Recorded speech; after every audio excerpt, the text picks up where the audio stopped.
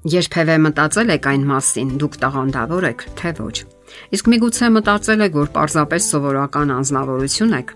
կամ ինչպես եք պատկերացնում դրսևորել ձեր ընդունակությունները կամ օժտվածությունը այն աշխարհում, որը չի պատրաստվում ընդունել ձեր եզակիությունն ու ինքնատիպությունը։ Աշխարհ, որտեղ բոլորն աշխատում են աչքի ընկնել կամ առաջ ընկնել, ճանապարհ չտալ եւ ոչինչ չզիջել։ Իսկ ավելի հաճախ ձեզ հրում են եւ փորձում անազնիվ ճանապարհով գրավել միգուցե ձեզ համար հատկացված տեղը։ Իսկ դուք տաղանդավոր եք։ Գոյություն ունի այնպիսի մեկը, որ չընդունի իր տաղանդավոր լինելը։ Յուրաքանչյուր մարդ Աստծուց տրված տաղանդներ ունի։ Իսկ ահա թե ինչպես կզարգացնի դրանք եւ ինչպես կօգտագործի, դա արդեն իր անձնական որոշումն է։ Շատ օժտված ու տաղանդավոր, եթե ոչ հանճարեղ անձնավորություններ թաղել են իրենց տաղանդները անգործության, ծուլության կամ ապաշնորհության մեջ, այդպես էլ չօգտագործելով դրանք ի շահ եւ բարօրություն թե հասարակության, թե իրենց։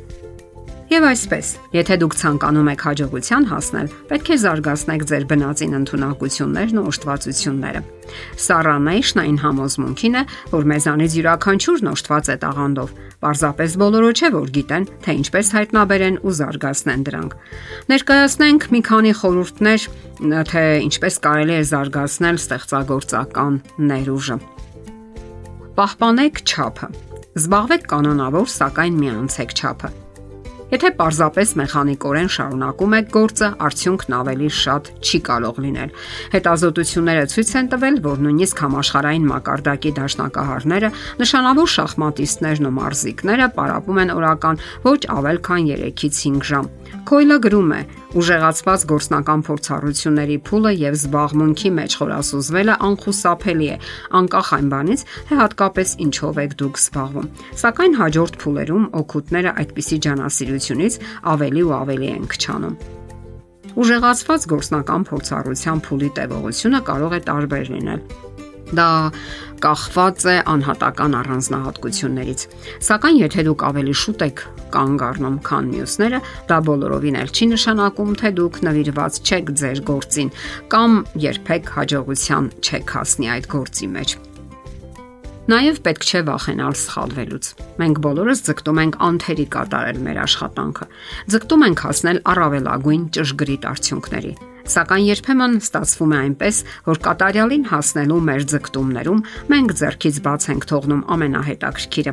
Հիշենք, թե որքան հետաքրքիր հայտնագործություններ են արվել, երբ հետազոտողները շեղվել են իրենց նախանշված ընթացքից։ Կոլումբոսը հայտնագործեց Ամերիկան, հստակ լինելով, որ հայտնագործել է Հնդկաստանը։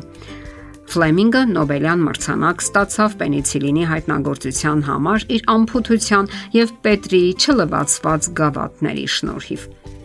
Հնարավոր է դուք չհասնեք նախանշված նպատակին, սակայն մի քիչ ազատություն թույլ տալով, ինչպես բուն գործողություններում, այնպես էլ դրանց գնահատականներում, ձեր վրիպումներում եւ անհաջողություններում դուք կարող եք ինչ-որ առանձնահատուկ բան գտնել։ Քոյլը համարում է, որ սխալներն օգնում են զարգացնելու տաղանդը։ Ամեն անգամ, երբ դուք պատահաբար շեղվում եք ուղուց, ձեր ուղեղը սկսում է ուժեղ աշխատել, փորձելով ուղղել, կարգավորել թույլ տված սխալը։ Սխալներ թույլ տալու եւ դրանք ուղղելու գործընթացը ինքնին ստեղծագործական ճանապարհ է եւ թույլ է տալիս դուրս գալու ձեր ընդունակությունների սովորական ընդունված սահմաններից։ Եվ որպես կանոն, հենց այդտեղ է սովորաբար թաքնված տաղանդը։ Գնացեք դեպի ձեր նախանշած նպատակը, սակայն եթե հանկարծ նկատում եք, որ շեղվել եք ձեր ուղուց, անմիջապես հետ մի նետեք ձեզ, այլ նախ զննեք, իսկ միգուցե հենց այդ ճանապարհին կարողանաք ինչ-որ նոր ու հետաքրքիր բան հայտնագործել։ Հարկավոր է նաև պահպանել հետաքրքրությունը, ոչ միայն պահպանել, այլև սատարել այն։ Ցանկացած տաղանդ կարիք ունի, որ սատարեք այն, հուզական հիմքեր ներդնեք այնտեղ, հրապուրվեք եւ նվիրվեք դրան։ Ինչպես ասում են, դուք պետք է այրվեք դրանով։ Դոկտոր Հարի Մակֆերսոնի ուսումնասիրությունները ցույց են տալիս, որ հենց հուզական ներգրավվածությունն է թույլ տալիս հասնելու հաջողության, այլ ոչ թե բնածին ընդունակությունները։ Նա հարցազրույց է անցկացրել երաժշտական քոլեջի 157 ուսանողների հետ։ Հարցադրումը հետևյալն էր. որքան երկար են նրանք ծրագրավորում նվագել իրենց գործիքների վրա։